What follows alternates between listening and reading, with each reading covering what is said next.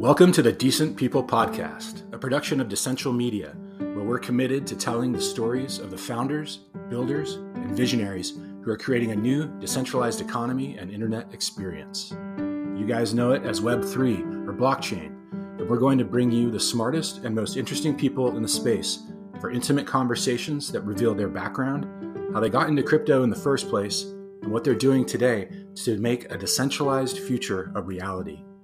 Thanks so much for joining us, and check out our site at decentral.io. Now to the show.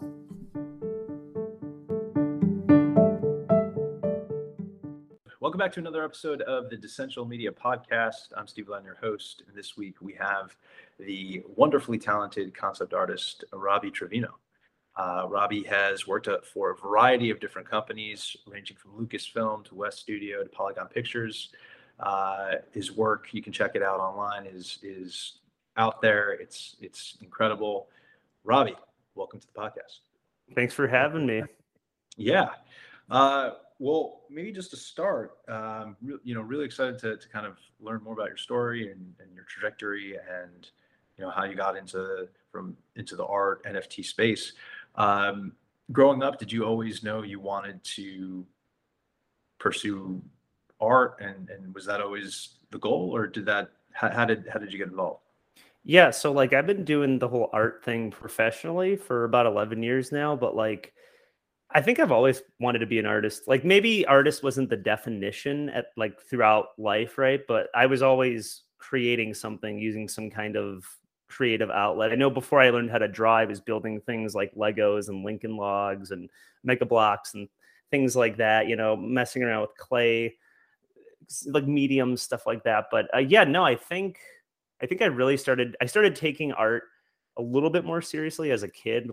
I'm as far back as I can remember, and then actually seriously studying it in my early 20s, and then working from there professionally onward. And it was definitely not the easiest path, because I live on the West Coast now. I'm in LA, just left Seattle, but I used to live in Michigan in the Detroit area. So growing up in a Midwestern environment, a lot of the people that I was around, it was the things people were familiar with: sports,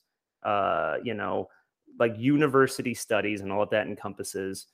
What else? More the traditional path that most blue collar individuals would take. And if you mention art, people are okay, that's nice, but what do you do for money? And it's just, right. Yeah. So it was definitely not encouraged. It was encouraged by some people. The majority thought it was this fruitless endeavor, and it ended up being one of the best decisions in my life. But yeah, I think I would say for the last I'm 34 now. I'd say for the last 25 years, I've been very serious about art as a potential pathway through life.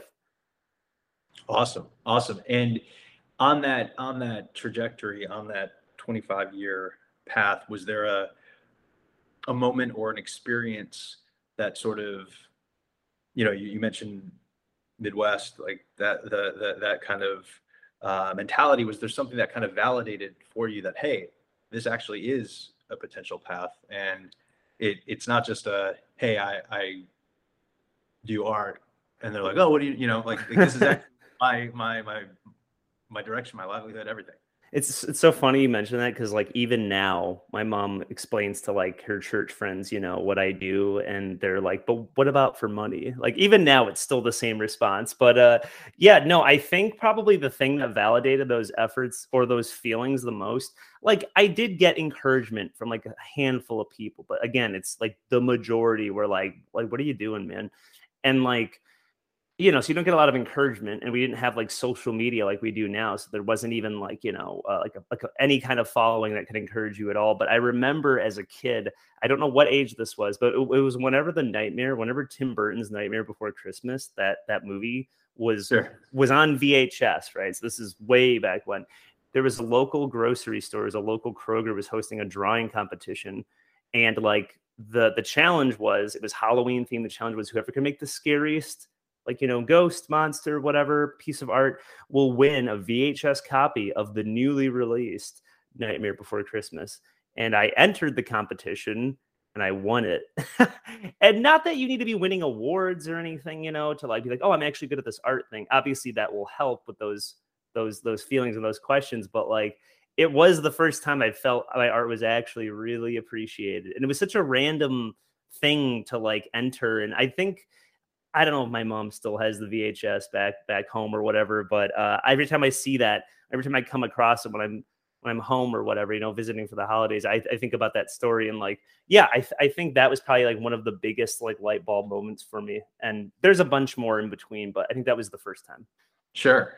And I can imagine too that the sense of confidence that comes with that is just, it's like you feel validated on such a variety of different levels. One, from a skill set perspective, but also two, just the inclination that you personally have that, hey, I like this and I'm good at it. And then it's sort of the universe being like, hey, you're onto something.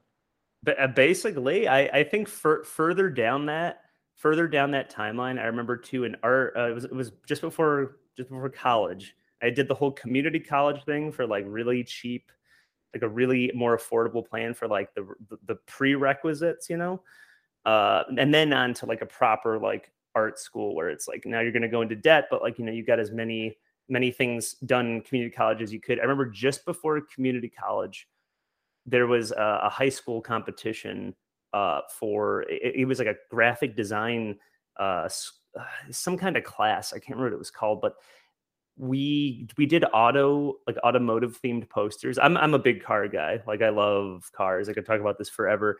And growing up in, you know, the Motor City, obviously, whoever won this competition, there was 3 placings, and your poster, your design would be shown at the North American International Auto Show, which is one of the biggest things in Detroit. And like I think I got like 3rd place. And so again, you know, it was like, oh, like your art is appreciated, like it's being shown. And it's funny because like it ended up not even being like on the showroom. It was like in this like dimly lit like like hallway space outside off the exhibit, but like it was still cool, like, you know, to like again validating, I would say, you know, just another push in that direction. Sure. Which is, and I think you need those moments to kind of ground the trajectory, because without them, it can seem sometimes that you're, well, it's easier to second guess without those types of moments and experiences, for sure. Yes, absolutely. On that tip, then, so you've moved along, become concept artist. Forgive any background noise. How then did that track morph into digital assets, NFTs, et cetera, et cetera? So like that, like it's like full disclosure, I had no idea what like an NFT was until, like many people, until probably January, maybe early February of last year. That was around the time of like the parabolic rise, right? When like all these platforms and celebrities and people outside of that ecosystem, you know, which was incredibly niche and small at the time, you know, it really expanded. And it's still a very like misunderstood thing, but like yeah, like I would say that was one of the first big steps towards like major mainstream adoption, was that time period. So like before that though, I was a concept artist, illustrator, artist, whatever you want to call it. And I still consider myself that. I don't consider myself an NFT artist. Like I got into art, you know, like professionally, like 10 plus years ago, and with no real guarantee of like financial return or like stability. It was literally just, you know, this could be your job, you know, because what are your other options? Like looking around, it's like you could be like an assembly plant worker, you could work at like a fast food place, you could, if you were lucky enough to be an athlete, maybe you could get like, you know, you could do that. But you know, it's very like blue collar like choices, right? So I basically yeah, I started the work as a concept artist and an illustrator. It was like 2011, 2012. Like I really began, you know, getting actual work. And it was a grind the first 4 years before actually getting like a studio job, a 9 to 5 with like a stable paycheck, benefits, all that. Like working freelance was incredibly rough. You know, the first clients I had were tabletop RPG companies, and I still work with some of them today, like Wizards of the Coast, but Magic the Gathering specifically is like one of the first jobs I ever had. And, you know, it wasn't until I moved, I got a job. It was like 3 years of that. And then I got a job. What was it? It was Xbox. It was in Washington, which is where their headquarters is, Microsoft. And that's what took me from, the Midwest to the Pacific Northwest to the West Coast. And then, I was there for about 8 years, and about halfway through, working those AAA jobs, I kind of moved more. It's really weird. I did a bunch of weird jobs that people, you'd never guess from my portfolio. At one point I was working on I was working in a mobile game studio on a mobile game called the Nicki Minaj game. And it was, it was the same studio that brought you the Kim Kardashian game. They brought you, it was a handful of celebrities, Britney Spears, Taylor Swift, like it was like celebrity, like dating and like rapping. And it was more of like a social game sort of thing, kind of like The Sims or whatever. Completely different from what I did over like at Xbox. And then I moved on to casino games after that. I did a lot of work for land-based casino games, meaning like the digital slot machines that have a physical cabinet. Those games need art for the packaging. They need UI, UX design. They need, like, the whole thing needs to be designed. I did everything but the math for those games for a few years. And then when the pandemic came, I moved on to more like TV and film work. And, I started gravitating. One of the first big things I worked on, like in TV and film, was Love, Death, and Robots. And that was back in 2019. And funny enough, the actual episode that I worked on for season 3 is like finally coming out in like, I think 7 days. So that's it. It took a while, but that's how that goes. Fun fact, a lot of the stuff that you see come out from like, let's say like a new TV show, a movie, something that required a lot of like design and like conceptual iteration, that, it's very possible that the work that was done on that to bring that to fruition is like 3-4 years old. And like, you never know what's going to get made in that industry. You just assume you do it and you assume it's going to get made, and half the time it doesn't. But when it does, it's a miracle. It's the most amazing thing. So, TV and film started for the last 2-3 years, I would say, just before the NFT stuff. And, worked with some musicians too, worked with the band Tool. That was a pretty cool gig, a few other things I can't really announce right now. NDA is like the bane of a concept artist existence. But, and then, it wasn't until like February that I friends started pushing me on it. They were saying, hey, like, there's this thing called like, NFTs, like crypto art. And they were showing me at the time, it was not the PFP hustle that it is now. It was all about like getting the coveted Nifty gateway drop and, trying to get on Super Rare to sell like an awesome 1 of 1.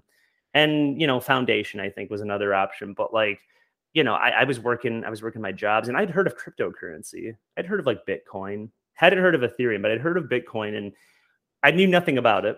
And friends were saying like, this is a real thing. This is legitimate.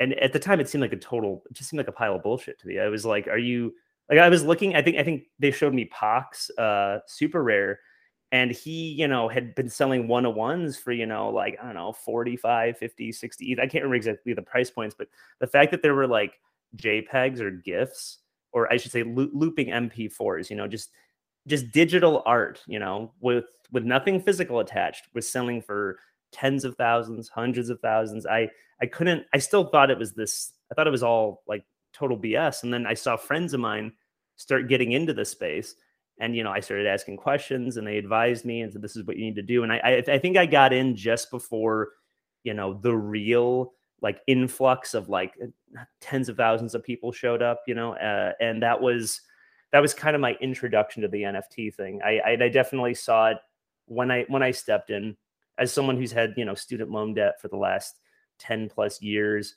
I saw it as, other than an opportunity to like utilize new technology to push your specific artwork, because that's really, at the end of the day, it's what I am as an artist and a storyteller.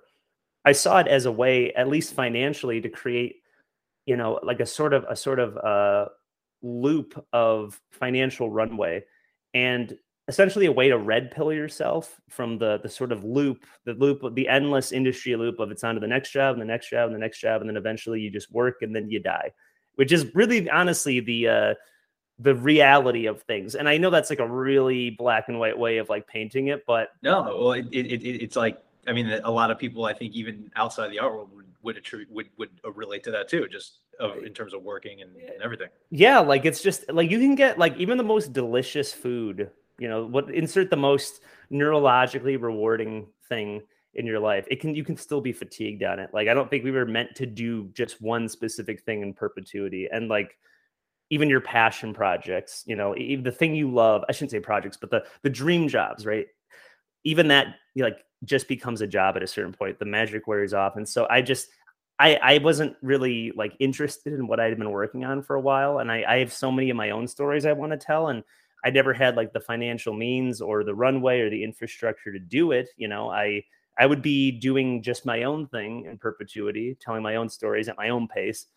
But there's this thing called, cost of living and bills and all that. So I would always be working on other things. And it's not to say those jobs weren't very like rewarding, but at a certain point, you want to do your own thing. And I guess I reached it a little bit sooner than other people because 10-ish years is not like, I know people who have been doing this for like 30 plus years. So like this, I'm technically new still, but I was in it enough to know this isn't what I wanted. And what I saw was a chance to remove myself from that loop and create content in my own way with my own autonomy, like at my own pace, and like basically cutting out the middleman, the producers, the suits, the other invested parties, it's a chance for freedom, basically, is what I saw. And you're doing it with interesting technology because it is this rapidly changing thing that has changed, I don't know, 10, 20 times since I joined. Like it feels like NFT, like crypto time is not normal human time. It's like 20x the speed. I feel like I've been in it for like, 15 years and it's only been 1 year, like a little bit over a year, like a year and some change. Right. But that's pretty much how I got into it. Amazing. And I love that you had a very clear, or perhaps the clarity evolved as you went along of, hey, how this can benefit that old overarching vision of, hey, I'm a storyteller at heart. This is going to help that bigger picture goal. And it's just a kind of a piece of the puzzle in your overall overarching journey. Yeah, even like I agree. And when I started, again, it was all about the one of ones and collections of art. Like PFP, utility, these words, there was punks and I think like hash masks, and like that was it. Like so, like there wasn't really PFP community. Like this wasn't a thing, right? And I know a lot of artists who came from that same sort of era of like it was all about high end art, right? And hooking the whales and trying to get like a really strong collector base that really supported your art. That's still very much a thing in the space, but a lot of people who came from that, they're very upset, understandably, and frustrated, understandably, with like sort of the flavor of the week, which is PFPs. It doesn't exactly help you sell the art you want to sell right now. But the truth is the two can coexist. There's more than enough space in the metaverse, if you want to call it that, and like, or in the crypto ecosystem. And like, in my opinion, it's kind of a needed thing. Like it brings more people into the space. Like I know people who started with the PFP thing and now they're more onto like high end art, and then vice versa. People are just trying things out and seeing what fits. But I don't think anyone should really go, it's this or that. It's like, how about we have both and they're just different? This space is still figuring itself out. We got a long ways to go. Like it's, as everyone says, like we're early, right? Like it's a pretty new thing. Like it's still growing, right? So Totally. And real quick, for those who may not know what PFPs are, would you mind describing those to folks? Yeah, it like essentially like, so like the high end art is either single editions of like beautiful gallery art that you want to hang up, or like a limited edition, right? 10 of 10, 5 of 5. PFP, I mean, it's just an abbreviation for profile picture project. And so the idea is it's sort of like you're buying into, rather than a single piece of art or a few editions of art, you're buying into there's varying numbers, 7K 10K. I don't really know if it goes much over 10K, but maybe there's been some. Like the typical formula is 10,000 unique profile pictures, and it's essentially like an avatar of like maybe like a handful of characters, and they have, think of this as like a video game with like, it's the character builder stage, right? You're giving specific outfits, specific features, skins, effects, maybe, maybe the backgrounds are different. Like it's just like that's essentially what like these 10K projects are. And like in a way, what it is you're buying yourself. Think of it as a membership to a community, right? It's like you're buying. It's almost like the scene from what is it? I always compare it to this. American Psycho, right? Where they're showing each other their business cards, right? And like in a way, like you're basically buying membership to this like elite club, this community, right? And anyone can join, right? It's the question is like, can you afford this specific, the price point, right? And obviously some have grown to be unobtainable, right? Like Bored Apes, for example, is this blue chip thing that basically is more valuable than the original, I don't know if there were 10K punks, but like, the original PFP project, which was CryptoPunks, right? And so, yeah, that's really all that is, right? It's basically high-end art versus, and not to say like PFPs can't be high-end, but like think of it as fine art versus almost like you're buying like membership to a club, right? Which is also a piece of art, but it is also membership to a club, because then you do become part of that community. Right, which is a really interesting way to think about it, because one you could say is institutional art, and the other is this new wave, as you're saying, of PFPs that are shaking it up. It's disrupting, if you will, the art world, which is a good thing. Because as you said, there's more access, there's more opportunity for people to get involved and to experience a different type of existence in that space that previously wasn't even available. I mean, you had to have the barrier of entry was far more exponential than currently.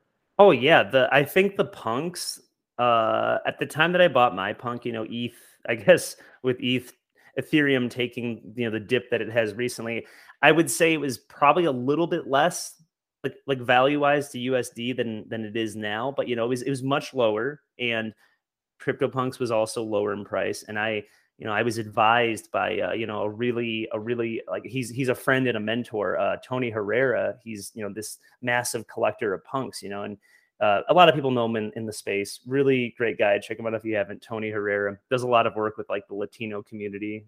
He's definitely like an immigrant activist and a bunch of other stuff. He basically, he told me, like the benefits of owning a punk, other than it being a financial investment. The more I talked to him, the more we both kind of discussed it. And I realized, like a good way as an artist, because artists weren't buying PFPs at the time. There's maybe one or two artists who did this, because not everyone has the liquidity for it. But, I thought to myself, me and Tony discussed it.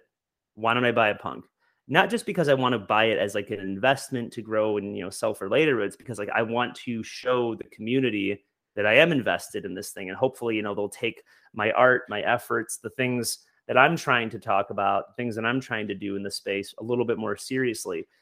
Because like, you would have to be invested as like a formerly broke, borderline homeless at times artist, who's going to spend 20, 30, 40K on a JPEG, right? Like, that's definitely not someone who's just literally coming in, sticking their hand out and then leaving with money. Like that's someone who's going, I'm here to stay. Like I'm invested in what we're doing. And, I like to be a part of the conversation, and I'm not going anywhere. And so I did buy a punk for that reason. And it worked amazingly. It led to me working on the actual Pixel Vault, release that CryptoPunks comic, the first issue. And I was the art director on that. And it's because I was one of other than I guess being qualified for the job and, vibing with the team, I had a punk, and I was part of that community. So, there's definitely like multiple reasons and a lot of facets to this, to the reasoning as to why you would buy into a project. And, mine was to show investment in the community. And, I have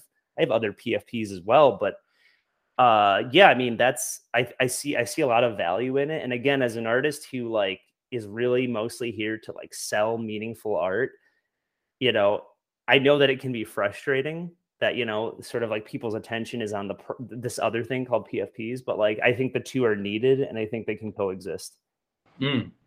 Totally, totally. And I think as the space continues to evolve, we're going to see more evidence to what you're saying of those two things, or you could call them even the gap between, I don't even want to say extremes, but those two different entities being merging and coming closer together. To that end, what would you say your mission is through your art? I mean, I've always wanted to tell stories. I mean, really, like I look at my old stuff, my childhood portfolio, and it's full of robots and like buff lizard men and like frog people and all kinds of nonsense. But when I really look at what I drew, there's always some kind of story there. There's some kind of like narrative, and it's wrapped in like aesthetically interesting design. I didn't understand, design at the time. Design is a little bit different, like the term design from storytelling, but like, it like math, it's a universal language. And once I understood like what is effective design, what is something like what makes a person, find something aesthetically pleasing, visually stimulating, like what's the psychology there? Once it was, broken down and explained to me as a formula, I took that and applied it to all the interesting and weird stories that I've been telling. Like a lot of my work, it's described as like body horror. It shouldn't be though, because there's no actual blood or gore or violence. There's a lot of like anatomical, dissection and, biological, aesthetic, I call it flesh tech, where it's sort of like, mechanical mixed with biological.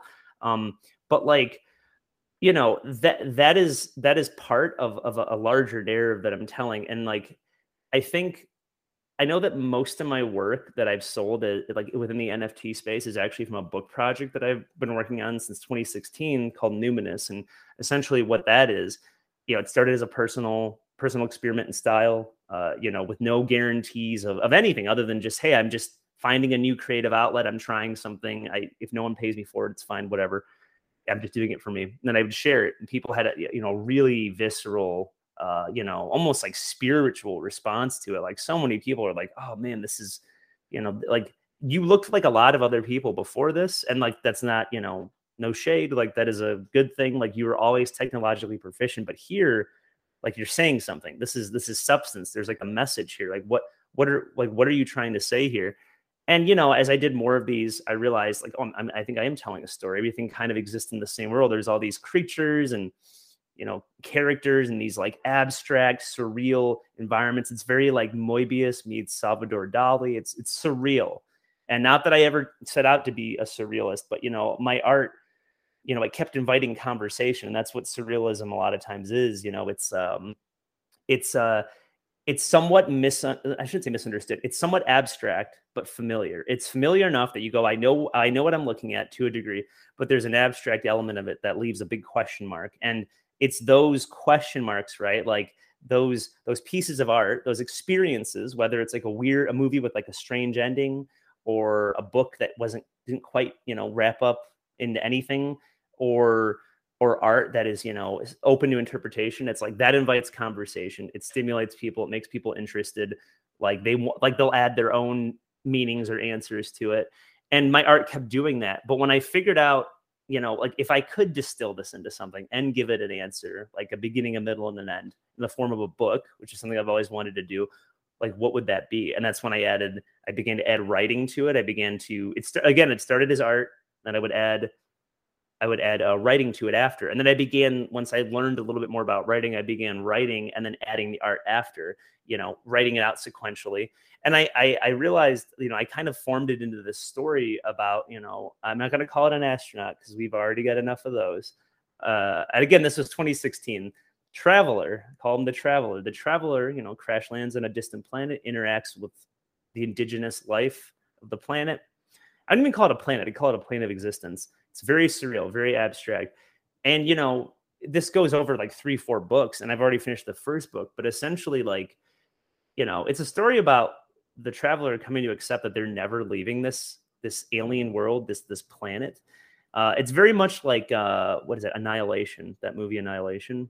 Sure. It's very, you know, like it's like they've entered the Shimmer, and so they're, you know, basically this story, it's about them accepting, you know, their place in the universe, and like, you know, they were always meant to be here. And the Traveler is a metaphor for me. Like I was talking about me, because this art, you know, I started doing it in 2016. It was complete segue, or I shouldn't say segue, complete divergence from what I used to do.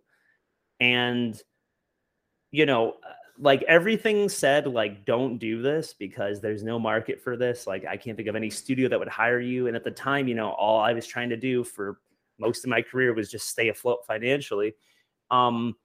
You know, people responded to it and said, like, I would watch an anime of this. I'd, you know, collect toys of this. Like, what, this is amazing. This is the best thing you've ever done. And like, I realized that, like, you know, through that process, like I was accepting my own like artistic calling, which was to do this thing, to become this artist, to become that brand. And now I just am that. But, you know, by like telling that story, that's essentially what I was doing, was talking about myself. And, you know, it's a message. It's a pretty human story. I would say, like, a lot of people can relate to it, but, you know, that's not the only thing I want to do with my art, but like, that is what I have done with my art, is, you know, tell a story about myself. And, you know, I've told stories about other people, you know, other worlds, other creatures, other characters, other realities. You know, I worked on Star Wars, you know, I worked for Lucasfilm, and, you know, that's a very cool and like fun and like expansive sandbox to play in. But, you know, it's not my sandbox. It's I'm adding to the lore, which is it's a very fun place to be. But I would describe it as an Airbnb, you know. It's a really nice Airbnb. It's banging, it's baller, but it's not your actual home. It's not your bed, you know, the one that feels just right. And that's, to me, that's what Numinous is. And you know, or any projects that I decide to endeavor on. And like, you know, NFTs just provide like a perfect outlet for that, because it lets me, you know, build a community, work on this thing, you know, create like a following, you know, like gain interest, you know, and financially support it. And the whole idea is just to simply reinvest in that same thing. So you just continue seeing that thing, because that's literally all I've ever wanted to do is just create art. There's really nothing else to it. You know, no one ever said you're going to make money doing this. And I did it anyway. So yeah, that's kind of how I look at it.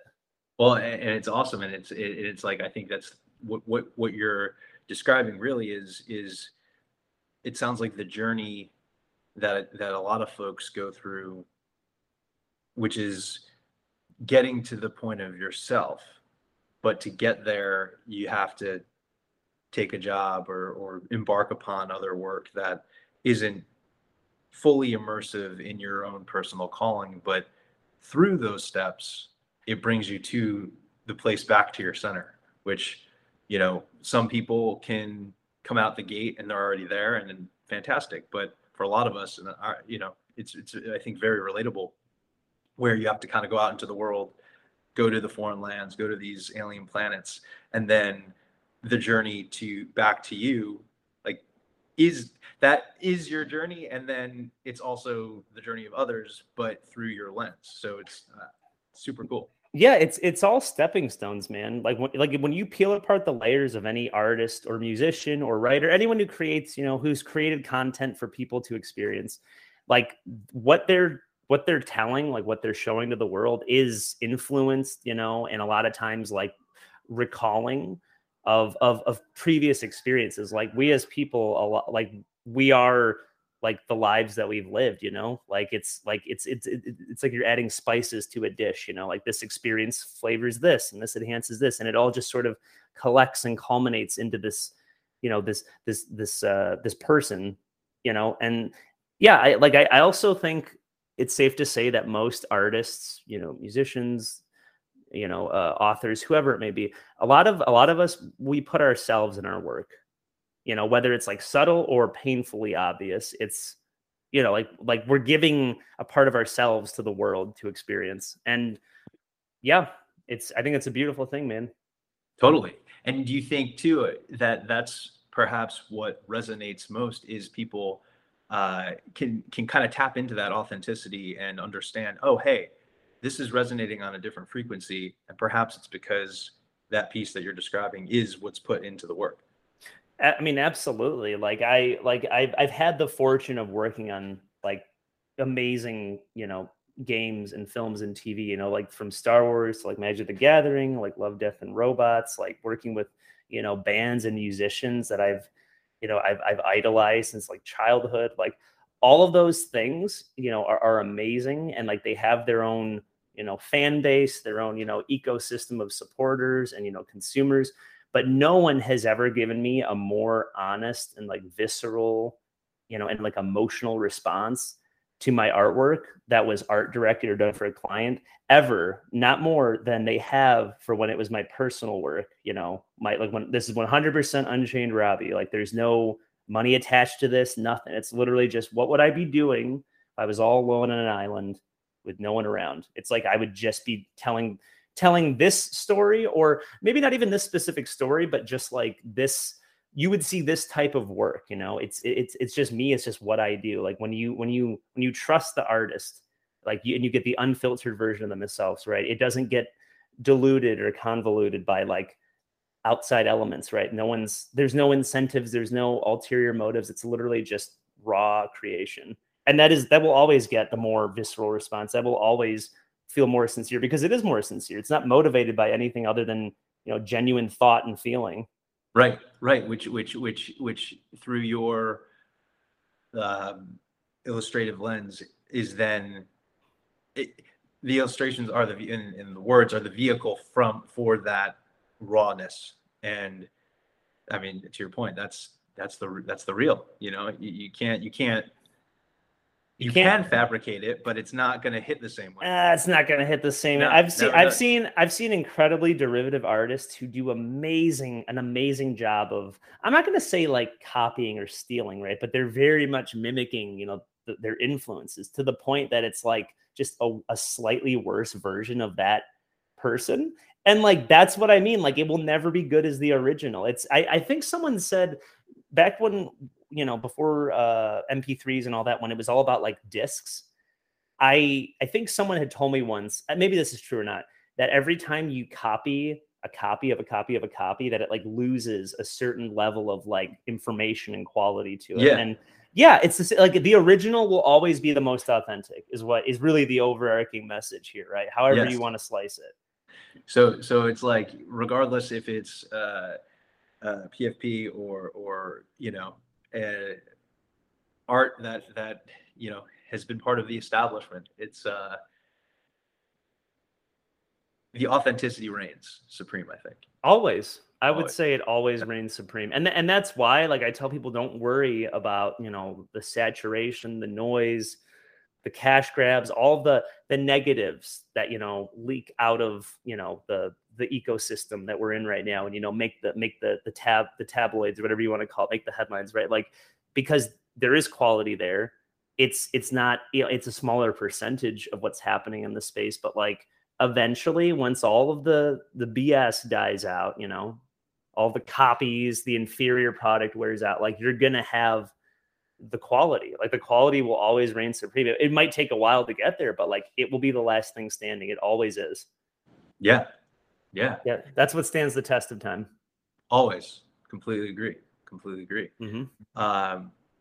Well, Robbie, what else? I know you mentioned there's a couple things on the horizon. Couldn't really mention. What can we expect from you that you can talk about in the coming months and whatnot? Well, I mean, it's not like these aren't done deals, but again, working with, certain people on certain opportunities, I can tell you, like, I mentioned cars are a big interest of mine, and that's something that had to take a back seat for many years while I focused on, other career endeavors. But, let's just say, like, you might see my art wrapped around like specific, like high-end cars. Some of them might be owned by celebrities, maybe not. We'll see. Also, Love, Death and Robots, that new season comes out.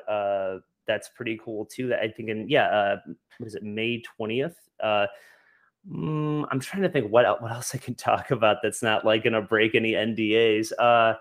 I can tell you that, like, other than like my interesting, commercial opportunities, and, there's quite a few of them out there, from toys to shoes. There is a shoe coming out with a boutique design company, which is really cool. It's done in like imagine Trevino art wrapped around, a Nike Air Force One. And that will be a thing, a physically tangible thing. There might be an NFT component to it too.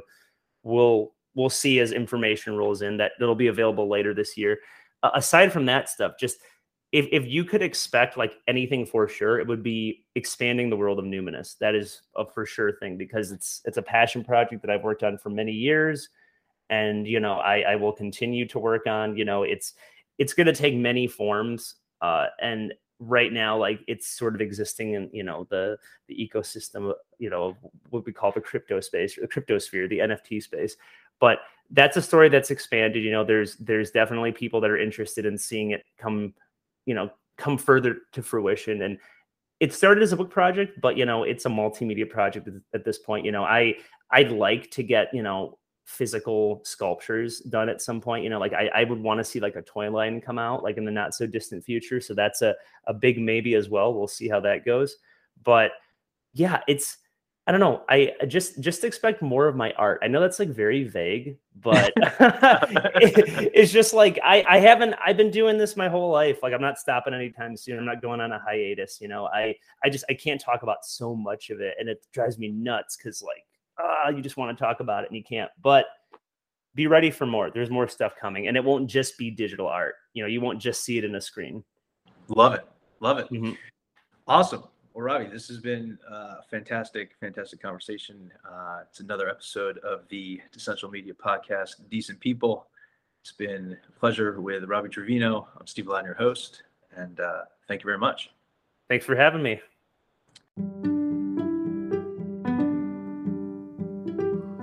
That's it for this episode of Decent People. Thanks so much for listening. Check the show notes for more information on our guests today. And make sure to look us up on the web at decential.io. That's DECENTIAL.io. And on Twitter at Decential. Have a great day.